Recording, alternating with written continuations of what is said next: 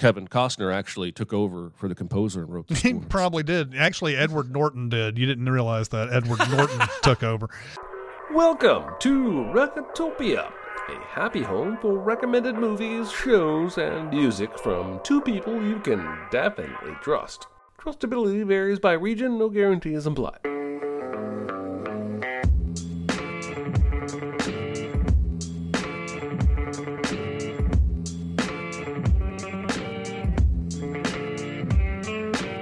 Now, here are your hosts, Chris Atkinson and Jeremy Scott.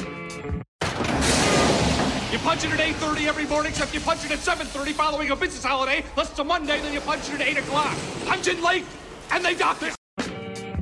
Hello. Hey. Hello, everybody. This is Recotopia, episode 33. The big recommend today is the Hudsucker Proxy.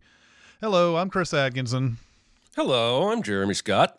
And hello to all of you out there on Twitch and YouTube currently watching us live on a Tuesday, several days before this podcast is released to the public. I hope everybody enjoyed watching this. This is probably my 15th time watching the Hudsucker Proxy. So, this was right up my alley, obviously. Once Jeremy suggested it, I was like, yeah, I'll watch that movie again. Why not? I have watched it many times. So, how you doing? I'm doing good. I'm doing great. I'm excited to talk about movies today. Yeah, absolutely. Go ahead. Yeah, do you have any small recommends? It's no big deal. Itty bitty living space. It's so small and light. It's small, it's tiny, it's petite, it's wee. Oh boy, do I. I saw this movie on Hulu called Not Okay. Mm-hmm. This movie stars Zoe Deutsch and Dylan O'Brien and Mia Isaac. Mia Isaac I had never seen before, I don't believe. Have you seen this? I have not. Okay. This Mia Isaac girl is incredible. Yeah? She's going places. So this is a black comedy, a sharply satirical movie about a girl who basically is fame-seeking. Zoe Deutsch is amazing in this movie. She works at a magazine. It's actually a blog called Depravity. So it's kind of aping stuff like the Daily Beast or Vulture, stuff like that. And it opens with her pitching the editor on an article. You find out later she's not a writer. She's a photo editor. But she's in the office of the editor pitching an article about how much life experience she's missed because she wasn't in the States for 9/11. And she was abroad, and then everybody else has all this trauma, the shared grief experience. And the editor's like, I think we want to avoid any kind of FOMO about 9/11. Right. And so he goes, can't Tone Deaf be like a brand? Isn't that what Lena Dunham does? Oh, God. And she has a guinea pig named Guinea Weasley. Dylan O'Brien works at the blog, but he's the influencer writer, and he's become an influencer himself, and he's constantly blowing ginormous clouds of vape smoke everywhere. And he's really, really funny in this movie. She has a huge crush on him. She bumps into him and tells him that she got invited to a writer's retreat in Paris. And she just makes it up. It's a complete lie. And he's like, oh, awesome. I'm going to follow you on Instagram so I can see all your pictures. And she's like, okay, crap. What do I do now? And she's like, oh, yeah, I'm a photo editor. I'm going to start making Photoshops that make it look like I'm in Paris. And she starts to get a little bit of a following because he follows her back and comments. And then there's a terrorist attack right at the place where she says she's staying in Paris, a bombing. And so she decides to co-opt that event and play up that she's a survivor of the Paris my God. terrorist attack. She goes to a support group. That's where she meets the Mia Isaac character, who's a real survivor of a school shooting.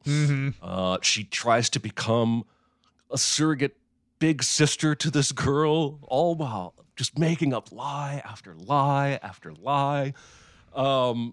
I went to look at the reviews after I saw this movie. This is on Hulu with a regular subscription. It's a Hulu original. And it's like a 73 on Rotten Tomatoes. And I read through some of the negative reviews, and they had a recurring theme that was that this character is completely unlikable. Why are we following her? Mm-hmm. That's the entire point of the movie. Mm-hmm. She even ends up, after she's exposed, she ends up at a support group for people who have been shamed online, trying to get pity from these people. Mm-hmm. And one of the girls next to her says, "You're just a rich white girl who still thinks she's the main character." Mm-hmm. And that is the point of the movie. Yeah. That she's not the main character. Neither are you. Neither am I. None of us are. I loved this movie. It goes on the back of Zoe Deutsch, who I already love from Flower, a couple other movies. She's a tremendous talent. But Dylan O'Brien is surprisingly hysterical in this movie. If anything that I've said sounds intriguing to you, give this a look. I think you would enjoy this. But just know going in, she's a terrible person. And that is the point. Yeah. Yeah, I like Zoe Deutsch. Was it Everybody Wants Some was the first time I saw her. And then she has a scene-stealing performance in Zombieland 2. Yes, she does. So I've always liked her as well. There's a scene where she goes to the influencer guy, Dylan O'Brien's having an influencer party. And when she's leaving, she gets a goodie bag like you would at the Oscars. Mm-hmm. And as she's walking home later, she has this like fake, "I'm going to do a good deed." And she like hands it to this homeless lady on the ground. Mm-hmm. And the homeless lady looks through the bag and goes, "Man, what the fuck am I supposed to do?" And it cuts right away to the next scene. Nice. Just a very funny movie. I got to remember who made this because she made something else that you've seen.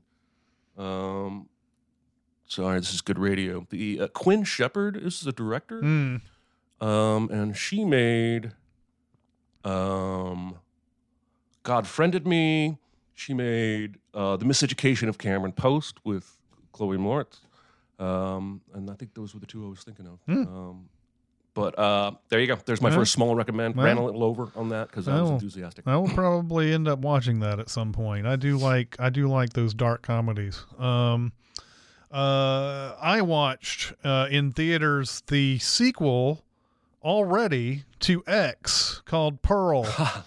And the story behind that is fairly well known, I think, at this point. They went out to shoot X, I believe, in Australia, and while they were having while they were being quarantined, Ty West FaceTimed with Mia Goth and said, "Hey, you want to make another movie while we're out here, since, we've got the equipment already out here, and we've got, and they FaceTimed the script for this movie before the other one even got shot, and then they got it greenlit and everything. That's insane. What a world. So this is the sequel to X, and the first time I watched X, I was like, don't know if I'm totally on board with this. The second time, I really liked it. This movie is better than X, I think. If you have watched X, you know that there's a creepy old woman played by Mia Goth in a double role. She plays a young woman on a porn set, and she plays the old lady in the movie as well. This is that old lady back in World War I, World War II days, somewhere around there. She's living with her parents. Her husband has gone off to war. Her mom is very, very strict, wants her to always be around because the father has some sort of affliction, where he's barely there anymore. He can't speak. They have to bathe him. They have to do all these different things. And Pearl seems like, someone who's just kind of going through the motions, but she's got a dark side to her. You find this out pretty quickly. But even with that dark side, you think, and basically she's still a very good person. And when she goes out to town to get medicine for her father, she often likes to stay around and watch movies while she's at it. So she watches this movie. It's a bunch of dancing and stuff like that, and gets out of the movie, and you get the sense this is finally who she kind of gets to be herself a little bit more, because she's not back at home and all that. She's smoking a cigarette in the alley, and the projectionist comes out and says, "Hey, you should come back here more often," that kind of thing, where, like, I can show you any movie that you want, that type of thing. And it's, it's not nearly as skeezy as I make it sound, but it's pretty skeezy. And so she sort of takes him up on it and finds out that he is going to, has dreams of going to Europe and shooting these kind of porn pictures that nobody's really seen yet before. She shows him one that, he shows her one that's already been made. And it's one of these, like, I can't believe they made stuff like this back in this day and age or whatever, this silent, like, porno thing. And I'm trying to figure out, the only one thing I'm trying to figure out is if Ty West shot his own and made it look like it was old, or if it was one of those, if it's like a real one that they found or whatever. That's how realistic it looks on screen. But as the movie progresses, you can tell that there's something a little damaged about Pearl. Just a little bit damaged. And we know this from early on, but we don't know how far damaged it is until it gets further into the movie and you realize that she will do anything to get off of this farm, and that she doesn't want to be around her parents anymore. And she is very slowly getting to the point of, like, she feels like she's backed into a corner. I won't go any further because there's a lot of, things to be revealed about this, but you can tell that this was a big collaboration with Ty West and Mia Goth, and they really sank it into this character. And it's like I said, it's a better movie than X. They're going to have a sequel to X. And starring Mia Goth. Yeah, starring Mia Goth. Well, that comment, I was about to read the comment. Let's see. Where was it? Where's that comment? Oh, yeah. The Tatsuka says, Pearl is better than X, huh? Well, X gon' give it to you. There you go. I highly recommend Pearl. I think you will, Jeremy especially, love Pearl. I think you saw X. I don't know what you thought of X, but finally saw and enjoyed X. Yeah, I think you will like this more.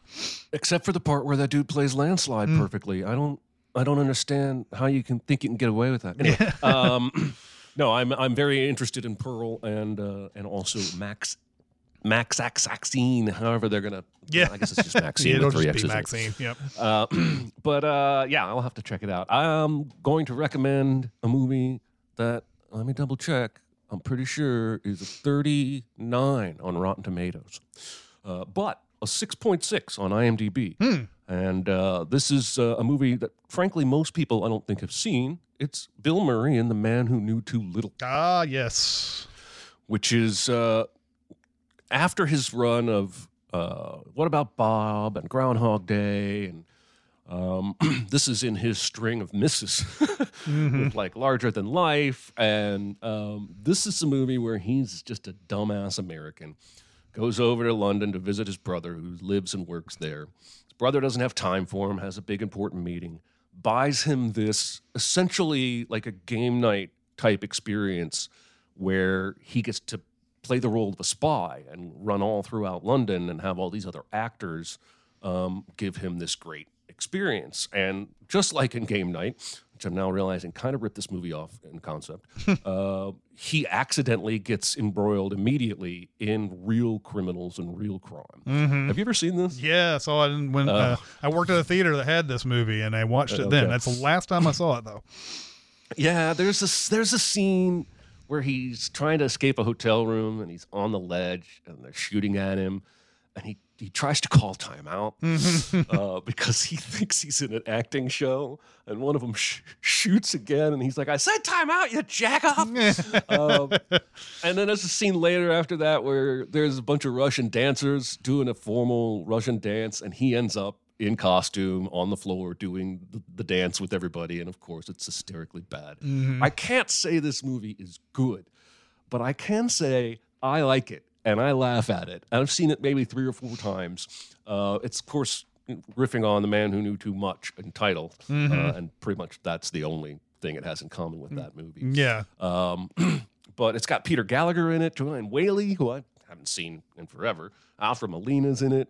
And if you like Bill Murray, and if you like the comedies that he made in the 90s, I would tell you to watch this one. It's on Hulu with a regular subscription. And I think it's good. I remember enjoying this quite a bit. I didn't think it was because it was in that period of time with all those bad Bill Murray movies. So I was not expecting much when I saw it. But yeah, I remember liking it quite a bit, actually. So, a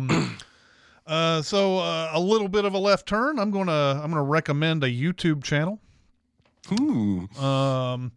This YouTube channel is called Fact Fiend, and it's got everything that you want from sort of a like behind the scenes type of research show. And I think it does YouTube well, although they've recently been struggling and there's a big story behind that. But the guy's name is Carl Smallwood. He's basically in front of a camera with a green screen behind him. And he just talks about some subject, usually pop culture. There's one about Seven he does, where he's talking about how the script that David Fincher got was not the script that the studio wanted him to get. So when he came in to talk about the movie with the studio was like, oh yeah, and by the end of Seven, when there's the car chase and blah blah blah blah blah, David Fincher was like, what car chase? I didn't see a car chase in this. And he was already, David Fincher was already kind of like pissed off at this point with studio filmmaking, was almost considering quitting because of Alien 3. And now he's going into the 7 where he's got a script that he loves and the studio's saying, oh, there's this car chase at the end of 7. So anyway, Carl Smallwood sits here and tells you the whole story of like the ending of 7 and how that ending ended up actually making it into the movie and so on and so forth. And he does this with a lot of pop culture things. I remember referring to this a long time ago. He was talking about Ready Player One, and he said some friend gave him Ready Player One to read, and he was like halfway through it, and he was like, so what's the twist? And the guy's like, what twist? I was thinking maybe that the twist would be that the guy that we're reading this whole time is really the bad guy of this of this book, because he's such an asshole all the way through it and everything. And apparently that's not it at all, whatever. But whenever you see a YouTube channel where it's just basically him talking to somebody off camera and saying, did you ever hear the story of this? And they're like, no, I didn't hear that. And it's like a back and forth, and it's like, it builds this sort of like community kind of thing, where, you're watching this thing about pop culture that you've never heard about before, and this guy really goes deep into the research of it and like really gets out a lot of the facts and everything, and it's really fun to watch. And I think you guys out there would really, really love Fact Fiend. If you want to get a new YouTube channel in your life and you love pop culture, you obviously do because you're listening to us right now. So so give it a whirl, man. It's fun stuff. It's really fun. Yeah, that sounds awesome. That sounds awesome. Yeah. I love that. Over the course of this show, we've recommended so many different kinds of things, like video games and recipes and YouTube channels and TV shows. I think that's kind of the spirit of the whole show. Yeah, absolutely. So, all right. So, are we ready for the big recommend? I think the big recommend is ready to go. I'm fine. It's just that you're so big. It's so huge. It's a good rule, but this is bigger than rules. It's bigger on the inside. Is it? I noticed. It's the Hudsucker Proxy. Yeah. I too have seen this movie probably 15 times, but I had not seen it in about 8 or 9 years. And that was the perfect amount of time for me to rediscover the joys of this movie. I was grinning ear to ear the entire time I watched this movie because it's just so fun from that zoom through the city with that opening narration talking about 1958 and the rat race, and finally coming up on Tim Robbins and then saying, well, basically, let's go back and find out how we got ourselves here. It's like a storybook on film. And I really like that quality. It's almost visually Tim Burton-esque at times. I think, at least in terms of some of the set design. It's definitely a kind of an otherworldly feel to it. It doesn't feel like a big city building, really. It's just it does feel it feels like you're on a set, but like, I don't know. It does have that Tim Burton kind of feel to it. I know exactly what you're trying to say there. So we have Norval Barnes as our main character. This is Tim Robbins. The producer, Joel Silver, wanted Tom Cruise. Imagine the movie if that had happened. Tim Robbins' height actually works to his advantage in this movie in terms of some of the physical comedy that he does and some of the juxtaposition between him and other characters. He gets off the bus from Muncie, Indiana. And let me tell you, I've been to Muncie, Indiana probably 30 or 40 times. I used to live very near Muncie, Indiana.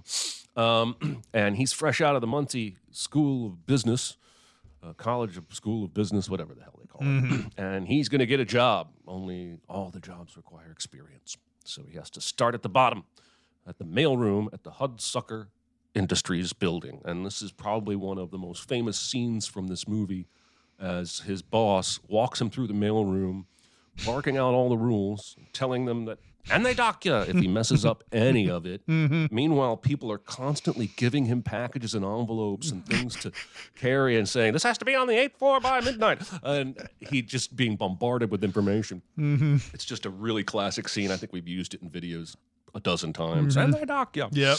Well, he's got an idea.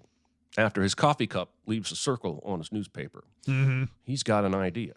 And so he draws it on a piece of paper, and when he gets his opportunity, which is a blue letter, the blue letter introduction is hysterical because everybody wigs the fuck out everywhere they go. Like even the elevator guys, like making all this chit-chat, and Jesus, Mary, Joseph, is that a blue letter? The blue letter has made this ominous thing, and it's a Chekhov's blue letter that the movie makes you forget completely until it brings it back, and it's perfection.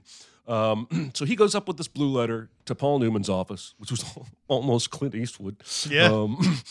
And Paul Newman is Sidney Musburger. Now, he's the acting president. The president of this company has jumped to his death after a really, really good financial report from the board. He runs down a really long boardroom table and goes out the window and all the way down.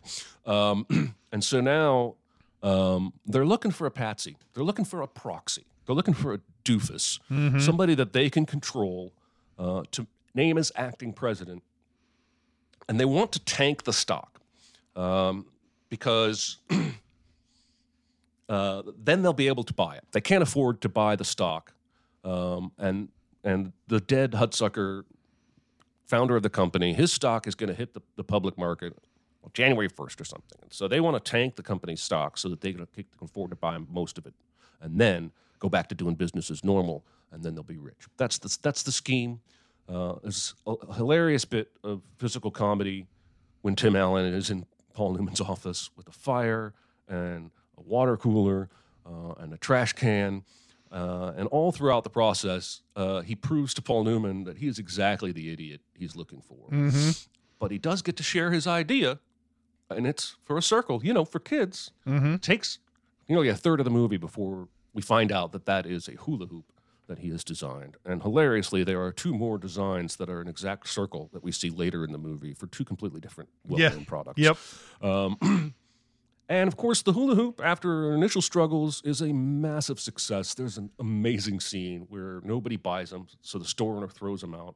And this one little kid finds it and picks it up. It actually stops right at his feet, and he's the hula hooping wizard. And all the kids get out of school, and they're running around the corner, and they see him and stop, and they're all amazed. And then suddenly hula hoops are everywhere, and the stock is not tanking, it's going up.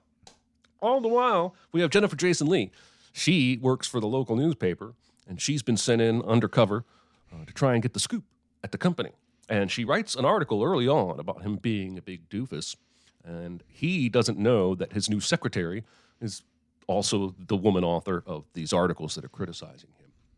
She gives an incredible performance in this movie. She claims to be from Muncie herself.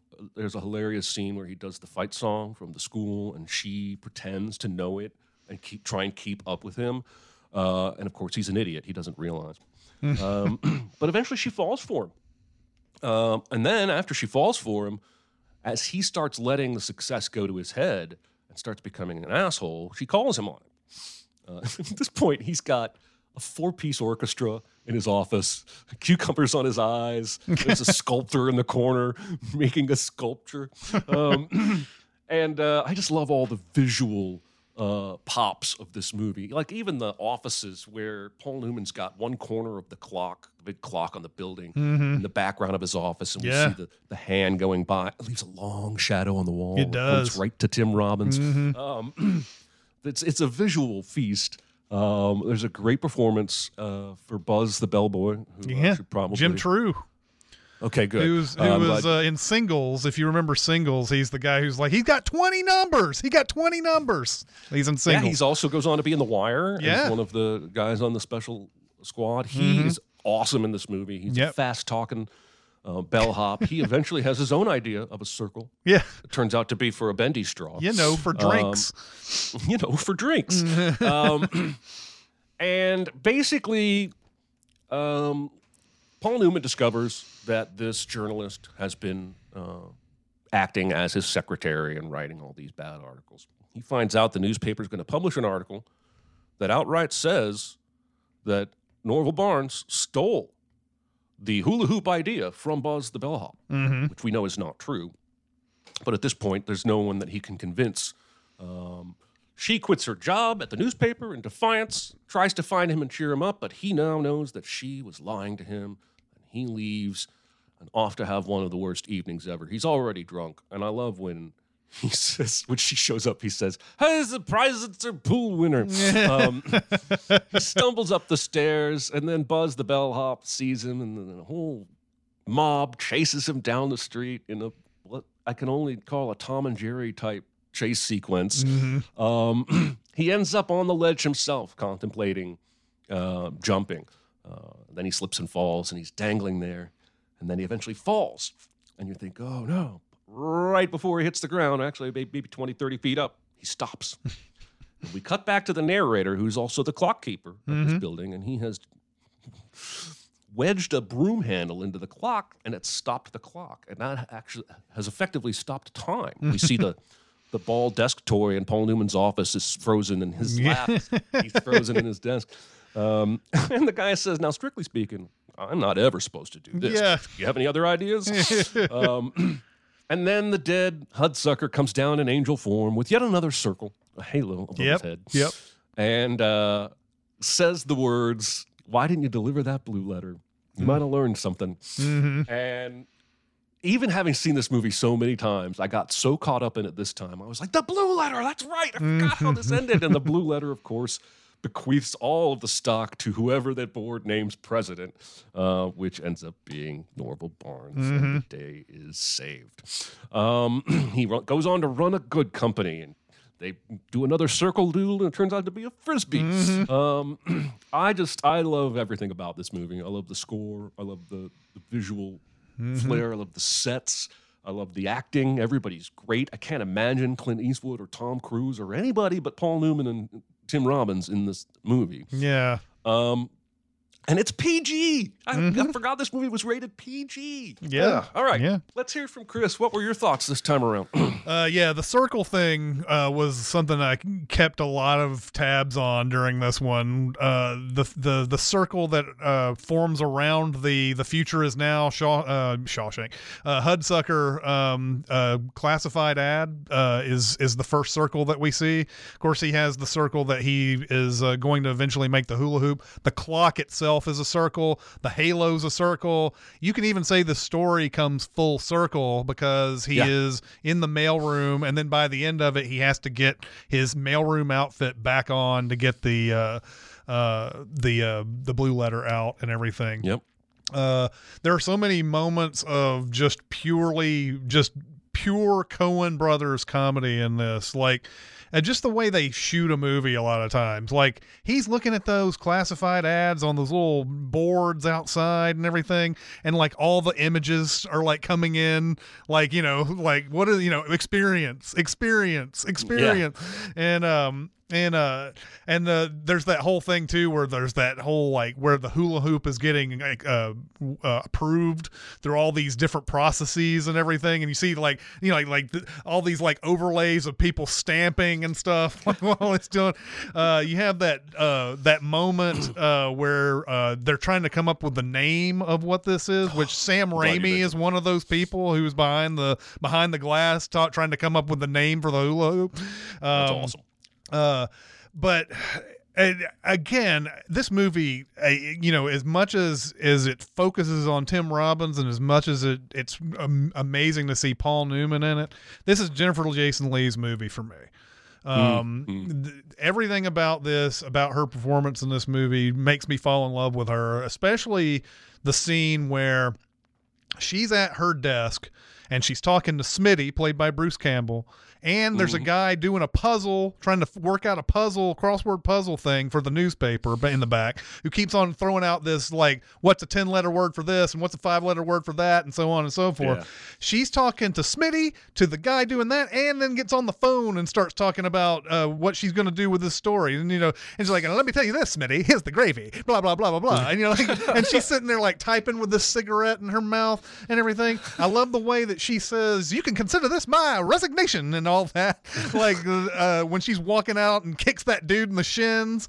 Then I also love how they manipulate time in this. There's so many things in this that make it seem like, I don't know if the movie is literally saying this is happening all in a day. It's really just trying to tell you how fast things are going. Like, right. For instance, the hula hoop being sent to market.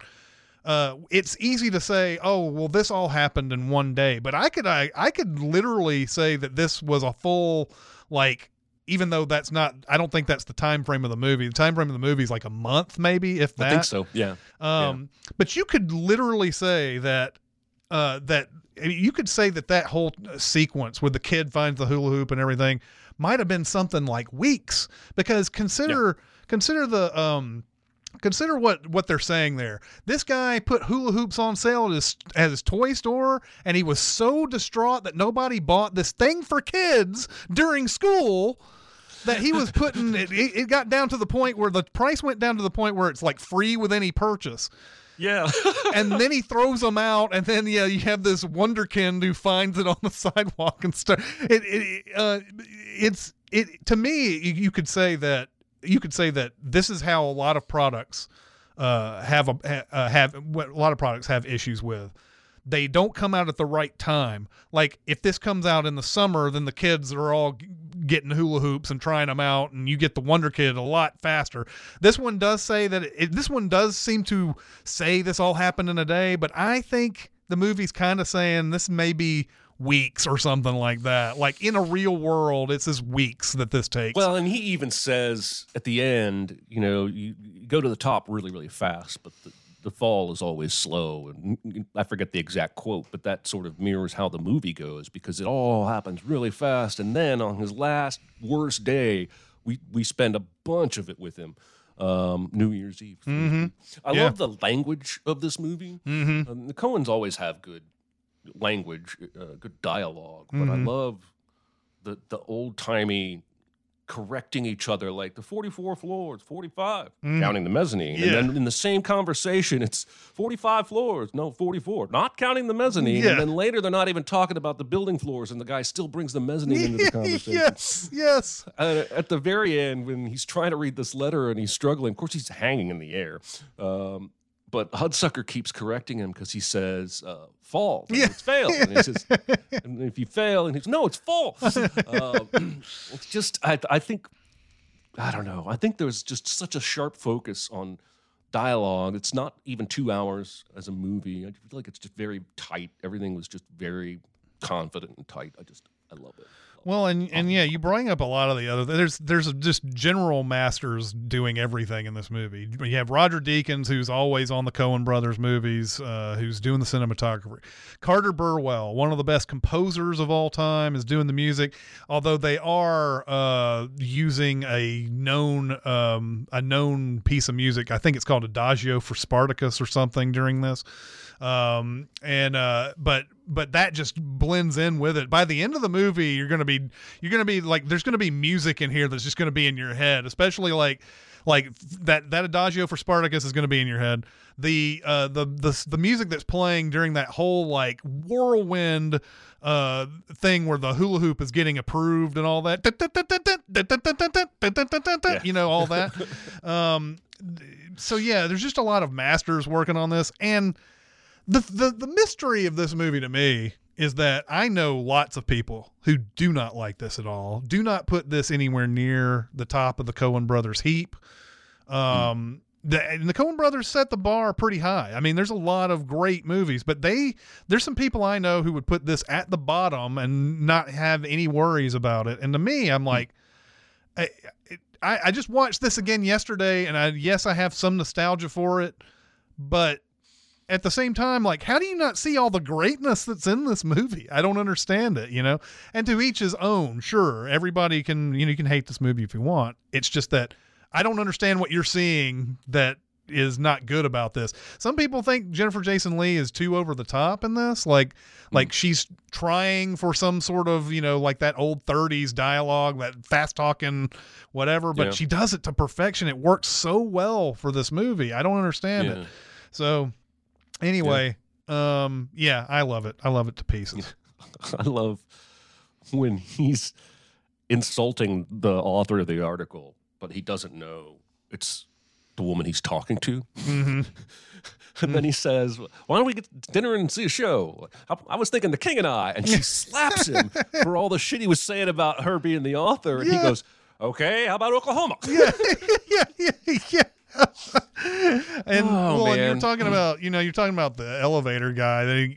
When he gets on the elevator and he's like, going all the way to the top, okay, buddy, or whatever, goes up to the next level. There's 3 people get on. And he's like, hello, Mrs. Blah, you're number 17. You're number 20, and you're number 37. He goes, 36. Walk down. Because he's doing rhymes. It's like, hey, Kevin, you're 37. And that's the reason he wants to say that.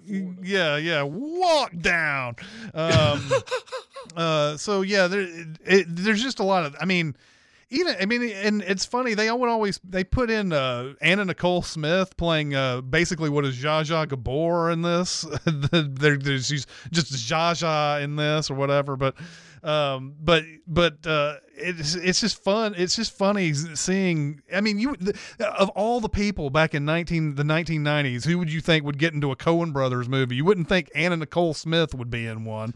No, it just shows their range of like knowledge and things that are out there, that you see these kind of characters, these kind of actors and whatever in it. It's just, I don't know. This movie's just it's just a delight. It's such a delight. Yes, I agree. Now, I got to find out what the double feature is going to be. What's so special about Hero Bread's soft, fluffy, and delicious breads, buns, and tortillas? These ultra-low net-carb baked goods contain 0 sugar, fewer calories, and more protein than the leading brands, and are high in fiber to support gut health. Shop now at Hero.co. Shh. Be very, very quiet. Secret? What secret? Our dirty little secret. I tell you something I've never told anyone. Okay. Before we get into the double feature, I will go over a few of the comments that were highlighted here. Apathy says, seeing the love for this movie spread is heartwarming. Yes, absolutely. Joseph says that part where he's looking at the job board gave me flashbacks to job hunting. It's a starting job, but requires experience. Yeah, exactly. Jagged says this so far is my favorite recommended movie on Recotopia. Well, there you go. It would be high on my list as well. And then it says, Jagged says, I didn't realize Sam Raimi co-wrote the movie until Bruce Campbell showed up, and then I just assumed he did. Yeah. That is a weird. That's a super powerhouse that you're seeing there. I don't think they had collaborated this way since Crime Wave, and Crime Wave's not a really good movie. Sam Raimi directed that, and I think Coen's wrote it or whatever. But it was interesting to see them all collaborating on this one. Shaggy Nut says best Coen movie, and then Castro says wordplay is an underused art in comedy these days. Absolutely. Indeed. Okay, so my double feature here is goes along sort of the same lines in plotting. I was thinking of Mel Brooks' The Producers for this. Mainly because the whole plot of that movie is a director and accountant want to come up with the worst possible play that they can come up with and make money based on people spending, hoping that they're going to get a 100% profit back or whatever, that they're never going to be able to pay back because they're not going to make the money that they think they're going to make.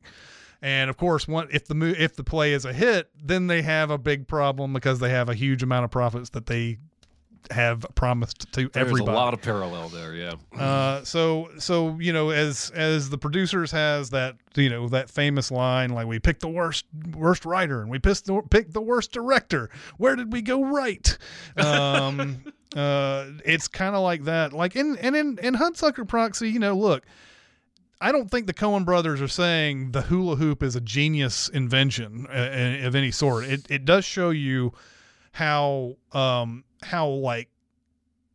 lucky you have to be to get something to succeed a lot of times. And in this case, this is something that nobody would have ever cared about if not for, this is not the real story of the hula hoop, but in this movie, this hula hoop doesn't do anything unless some kid runs across it in the sidewalk and is like instantly Mozart with it, So like, and then it becomes a thing in front of a whole bunch of children, and all the kids want it and everything. But yeah, The Producers was the movie that I thought of during this. I thought that was a big parallel for this. So Excellent.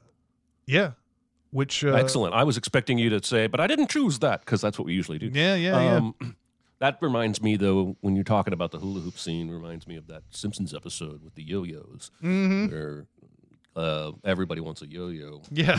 all of a sudden, everybody wants a yo-yo. Yeah, exactly. All right. I like that. That is an excellent double feature, and I think even some of the tone. Not just the parallel story ideas, but I think they're similar in tone. Mm-hmm. So. Yeah. All right. Now, what about homework for next week? What's the big recommend? All right. So we have October is going to be our next few episodes. I don't know how it's going to go, but I do want to get at least one horror movie in, and one that I don't think many people talk about that much. It is 1980's The Changeling. Nice. With George C. Scott. This movie doesn't get a lot of play in the horror realm. Like it feels like people kind of overlook this. And I haven't seen this in forever, so who knows? Maybe again, like we always take our chances with a movie we haven't seen in forever. But I remember loving The Changeling when I last saw it, which was back in the 90s somewhere. But I remember there being a lot of creepy stuff in this. I've seen the Angelina Jolie one, which is a completely different movie. Oh. Not even a remake? It's just called Changeling, and and Angelina Jolie has a kid, and the kid is like kidnapped or something like that, and then they bring back another kid, and it's not her kid, and she is like swearing up and down to people in the government that it's not her kid, and they're like, screw you, you're just a dame, blah blah blah, that type of thing. This movie is a horror movie, and it has nothing to do with that Angelina Jolie movie. Although the Angelina Jolie movie's pretty good actually overall. But, I liked it. By the way, folks listening, the Changeling, the 1980 version, or I guess it's the only version. I'm going to tell you all the services you can find it. It's on Plex, it's on Vudu, it's on Tubi. It's on a P with a bunch of colored circles next to it. I don't know what that is. Is that Peacock? I don't know what that one is. It's on the Roku channel if you have a premium subscription. It's on Amazon Prime if you have... it is Peacock if you have a premium subscription. And it's on Peacock. Lots of places to find this one for free if you're willing to watch some commercials, and even a couple places for free, no commercials. And you said you've seen this?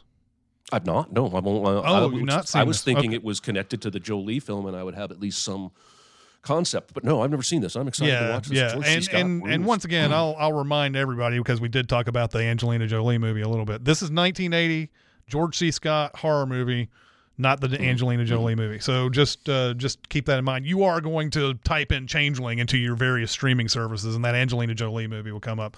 Watch the George C. Scott 1980. Yes. Don't be fooled by Angelina Jolie. Also, I think we're both planning to pick horror or horror adjacent stuff for October.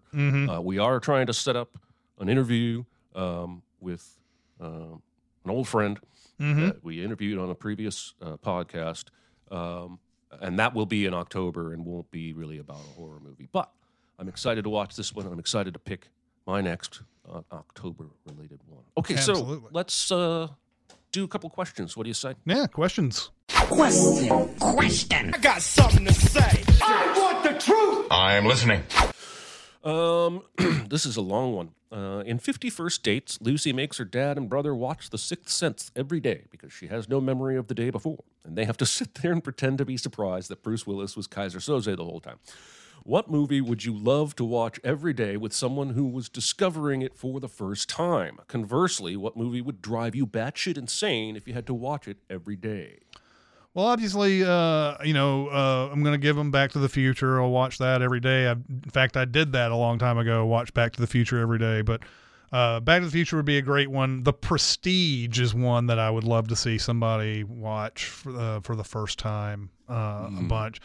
If there was a crazy, I was thinking about the spirit of that question. Like, obviously, you wouldn't want to see anything bad, but is there a movie that's good that you wouldn't want to see every day that would drive you crazy? And I was thinking something along the lines of My Dinner with Andre or Primer. Those would be those type of movies that you wouldn't want to watch every day. Because they're good, but it's like I don't want it every day, and I can't have that every day. Man. So I would say for the one that I would want to watch every day, either Iron Giant, because it's just so damn perfect, or The Matrix, because I did get to watch my niece and nephew see The Matrix for the first time when they were teenagers, and it was awesome. And it's also my favorite movie, so I wouldn't mind watching that every day. On the flip side, I think any Darren Aronofsky film. Oh, yeah. Just because they're so fucking depressing, even though most of them are excellent. Like Requiem for a Dream, Black Swan, The Wrestler. If I had to watch any of those every day, I would be in such a bad headspace. It would just be awful. Yeah. What do some of the commenters have to say? Any good ideas over there? It says 8 says The Prestige, aping my own pick there. That Weta says Princess Bride. I love showing that one to people. Yeah, Princess Bride would be great. Movie I'd love, The Martian. Movie I'd hate, Dumb and Dumber. Yeah. Passion of the Christ. Not watching that again, though I thought it was good. Yeah. That would definitely not be something that you would want to watch over and over. Jet Smet says the movie that would drive me insane would be The Ring. Yeah, for sure. And then Polly says, even movies I like, I don't want to see it like every day for a long time. Imagine watching Audition. Yeah, Audition would be a tough one to watch over and over again, for sure. All right, another question. What's the best score from a bad movie? Lady in the Water seems to have a pretty good score. Lady in the Water is a James Newton Howard score. The movie itself, I mean, that's M. Night at his deepest up his own ass he's ever been, is Lady in the Water. And it's one of those movies where it's like, you can tell that somebody who really loves movies is making it behind the camera, but it's just, it's such a slog. But the music itself, I can take. Lady in the Water is good. So that's a good call. I've only seen that movie twice, and I don't think I want to watch it enough to know the score. But I might give the score itself a listen. I chose Waterworld, which I don't personally even consider a bad movie, but society does, and I'll agree with them. But I love this movie, but I could sing that. Dun, dun, dun, dun, dun, dun, dun, dun, dun. I love it. It's like piratey and adventure-y, and there's a lot of other good things about Waterworld, but it doesn't equal a good whole, but the score is not a problem. Yeah. I heard that Kevin Costner actually took over for the composer and wrote the He score. probably did. Actually, Edward Norton did. You didn't realize that. Edward Norton took over. Over on the comments, Joseph says, Raise the Titanic is a score I like. Movie is not great. Jets Met says Batman Forever, although that may be more soundtrack than, well, score's pretty good. Score's pretty good. Still rules, though. Yeah, soundtrack's I great. had that album. Yeah, Monday says Toy Story 4 is literally the worst movie Pixar ever made. Hey, you take that back. It's Cars 2. But Newman is trying so hard, to be honest. Yes, he definitely is. Jagged, Pirates of the Caribbean 2 through 5 have amazing scores. And I believe that's Hans Zimmer who's doing Pirates of the Caribbean, although it could be Hans Zimmer and somebody else, or somebody who's like under Hans Zimmer or something, like one of those type of things. Hans Zimmer these days, like a lot of times it's like, that's a Hans Zimmer score, and then you find out it's Hans Zimmer and somebody or something. Especially some of the Snyder stuff. Yeah. It's like Hans Zimmer and then it'd be like a DJ name or something. Like, yeah. What's that? Captain Death or whoever did the score for, I don't know his name, but the Batman v Superman was a combo. Oh, yeah, I know what you're talking about. Yeah, I can't remember. I forget. Anyway, I'm not even going to Google it. Yeah. Let's do another one. Good movie that most people seem to either have never seen or forgotten about. This is the premise of this podcast in many cases, but yeah, pretty much. What do much. you got here?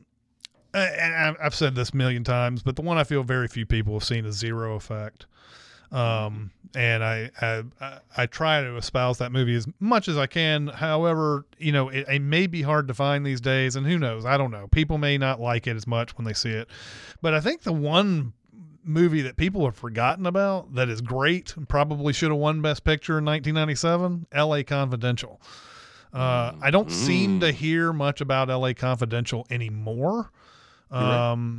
It seems like a lot of movies from the 90s have gotten their resurrections and everything, but L.A. Confidential has sort of been one of those that's just top of the line excellent that people have just forgotten about. So I've even thought about making L.A. Confidential a big recommend at some point, but I've been trying to gauge whether or not it was a movie that nobody's talking about, or if it is and I'm just not seeing that conversation. So yeah, by the way, somebody said Junkie XL is the guy who's been doing music with Captain Death. Captain Death, aka Captain Death. I think eventually, if this show goes long enough, my answer is one that I will make a big recommend, and it's 1998's Safe Men with Steve Zahn and Sam Rockwell and Paul Giamatti, where a couple of crappy musicians and singers get mistaken for expert safecrackers and get mixed up with the mob and the Stanley Cup. It's one of my favorite underrated films that people, I know one person besides you who has ever talked about this movie with me, and the rest of the world just doesn't seem to know it exists. So that's my answer. Over in the comments, Jetsmet says 11-14. It's a movie with Patrick Swayze. I've never even heard of it. And Shaggy Nut says Time Cop, which I know is a big one on your list of like all time kind of like, fun movies that, people don't really. That is also batshit insane. Yes. Right. Is Ouija Shark a thing, or am I just reading this incorrectly? Or is it just Ouija? Is it just Ouija? I don't know. I can't quite tell based on that. I hope there's a movie called Ouija Shark. I hope so too. If there's not, go to Tubi. There you probably find one. That Ouija says Out of Sight is amazing and not enough people have seen it. Very, very correct. Castro says Hoodwinked. Yes. I've heard this. Hoodwinked is really good. I've never seen it. God dang it. It's like a Little Red Riding Hood cartoon that's sort of Shrekified. Kind of Shrekified, but not as annoying as Shrek, I don't think. I believe Anne Hathaway is the voice of Little Red Riding Hood in that movie. Equilibrium, great choice, is another one. Is yes, an awesome choice. yeah. I love that. So yeah, all of those are good. So yeah. All right. Let's do one more and then we'll wave goodbye. all right. What is the most recent interesting movie factoid that you have learned? I mean, I actually gave it away during the Pearl recommendation. The fact that they went to Australia and they had to have a 2-week quarantine where they were sitting there waiting for all of that to get done, and in the middle of all that decided, hey, let's write the prequel to this movie before we even make this movie. And then they got it greenlit before they even made made X. That is astounding to me. That's absurd. It's such a great story, and to have done that, and then just make the movie while you're out there, and it's just happens to be great when they get it done. So I have two. One I didn't write down. I love the factoid. I learned this several months ago about the end of Free Guy, where they use the Captain America shield and the lightsaber being shot after the bulk of the movie, but Fox had been acquired by Disney, and Ryan Reynolds and the director went to whoever and said, hey, now that we're all the same company, can we use a couple of Disney and MCU stuff at the end of this movie? And it's one of the best moments of the whole film. yeah. And it just occurred to Ryan Reynolds. And then another one I just read last week is that almost all of the night scenes in Jordan Peele's Nope were shot in broad ass daylight. Yeah, that's because insane. They basically invented a new lens that uses different infrared wavelengths. And I read about it, and I still don't know what they did, but I think it's going to change a lot of things in cinema in terms of, because you can't shoot with kids after a certain hour. Yeah. So imagine you're making a movie like Goonies, and now you can just fake night. Because I'm usually really good at seeing when they shot in daylight and then just darkened it in post. But that's not what happened here. They used a special lens. I couldn't have told you that any of those scenes were shot in the daytime. Yeah. Awesome. All right. Well, any factoids in the... Chris Batkinson says, did you know that when Viggo Mortensen kicked the helmet, and he dots it because that's one of those all time, like everybody, yes, he actually broke his toes when he kicked that helmet, and he continued with the scene. Amazing. Way to go, Viggo. Joseph says, it's not exactly cool, but I was surprised that Dolph Lundgren put Sly Stallone in the ICU in the Rocky movie he's in. So yeah, totally. All right, well, that's going to do it for this episode of Recotopia. Next week is The Changeling. Remember to not confuse it with the Angelina Jolie movie. Watch the George C. Scott movie. It was a pleasure having everybody on the comments again, and Twitch and YouTube. Thank you so much for coming out and making the place lively around here. See you next week, we will see you everybody. next time. See ya. Goodbye. Bye. Chat with us on the CinemaSins Discord at discord.gg/CinemaSins or CinemaSins Twitter at CinemaSins, and email any comments or questions to recotopia@cinemasins.com. That's RECOTOPIA at cinemasins.com.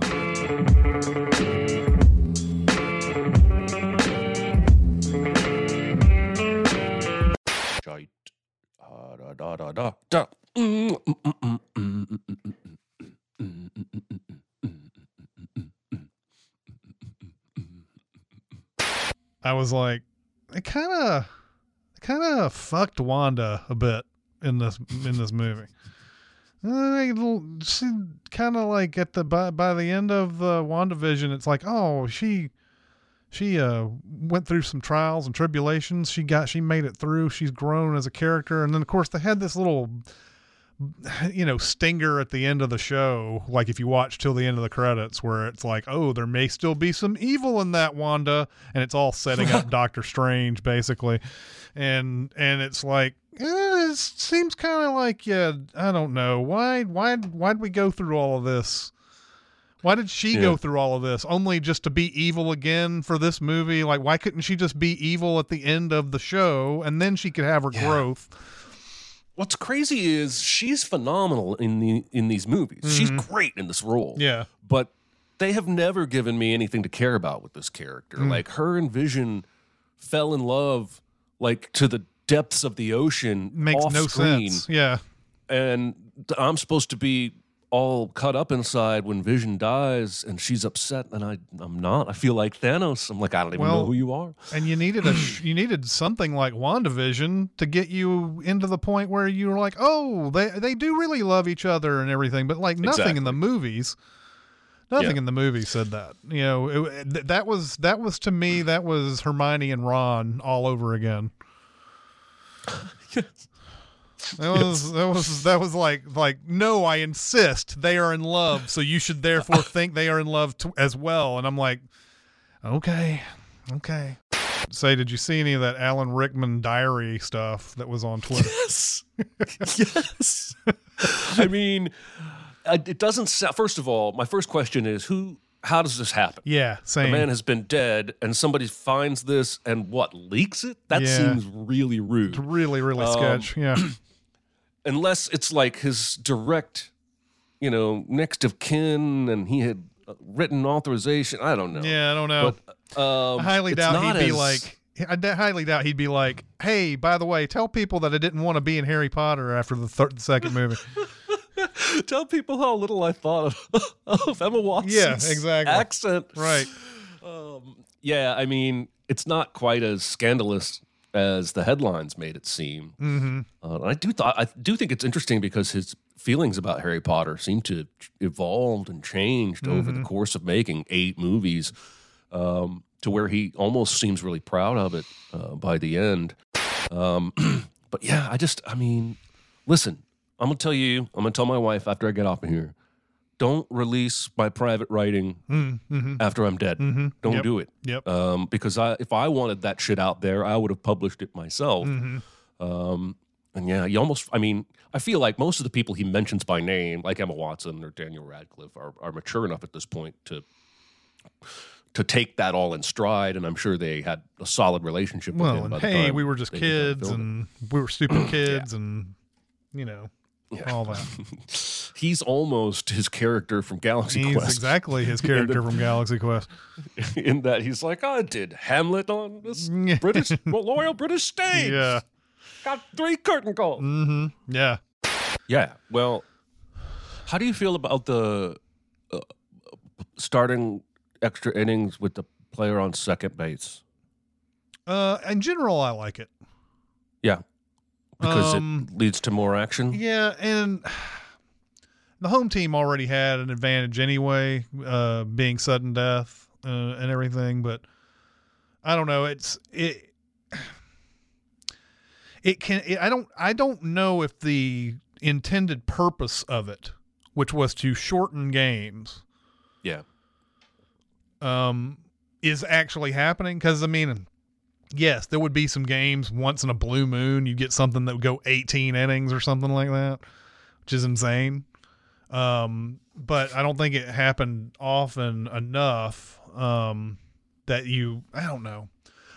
In general, I like it because it does. I don't know. Are they doing that in the postseason though? I'm not sure if they're doing it in the postseason. I don't think so.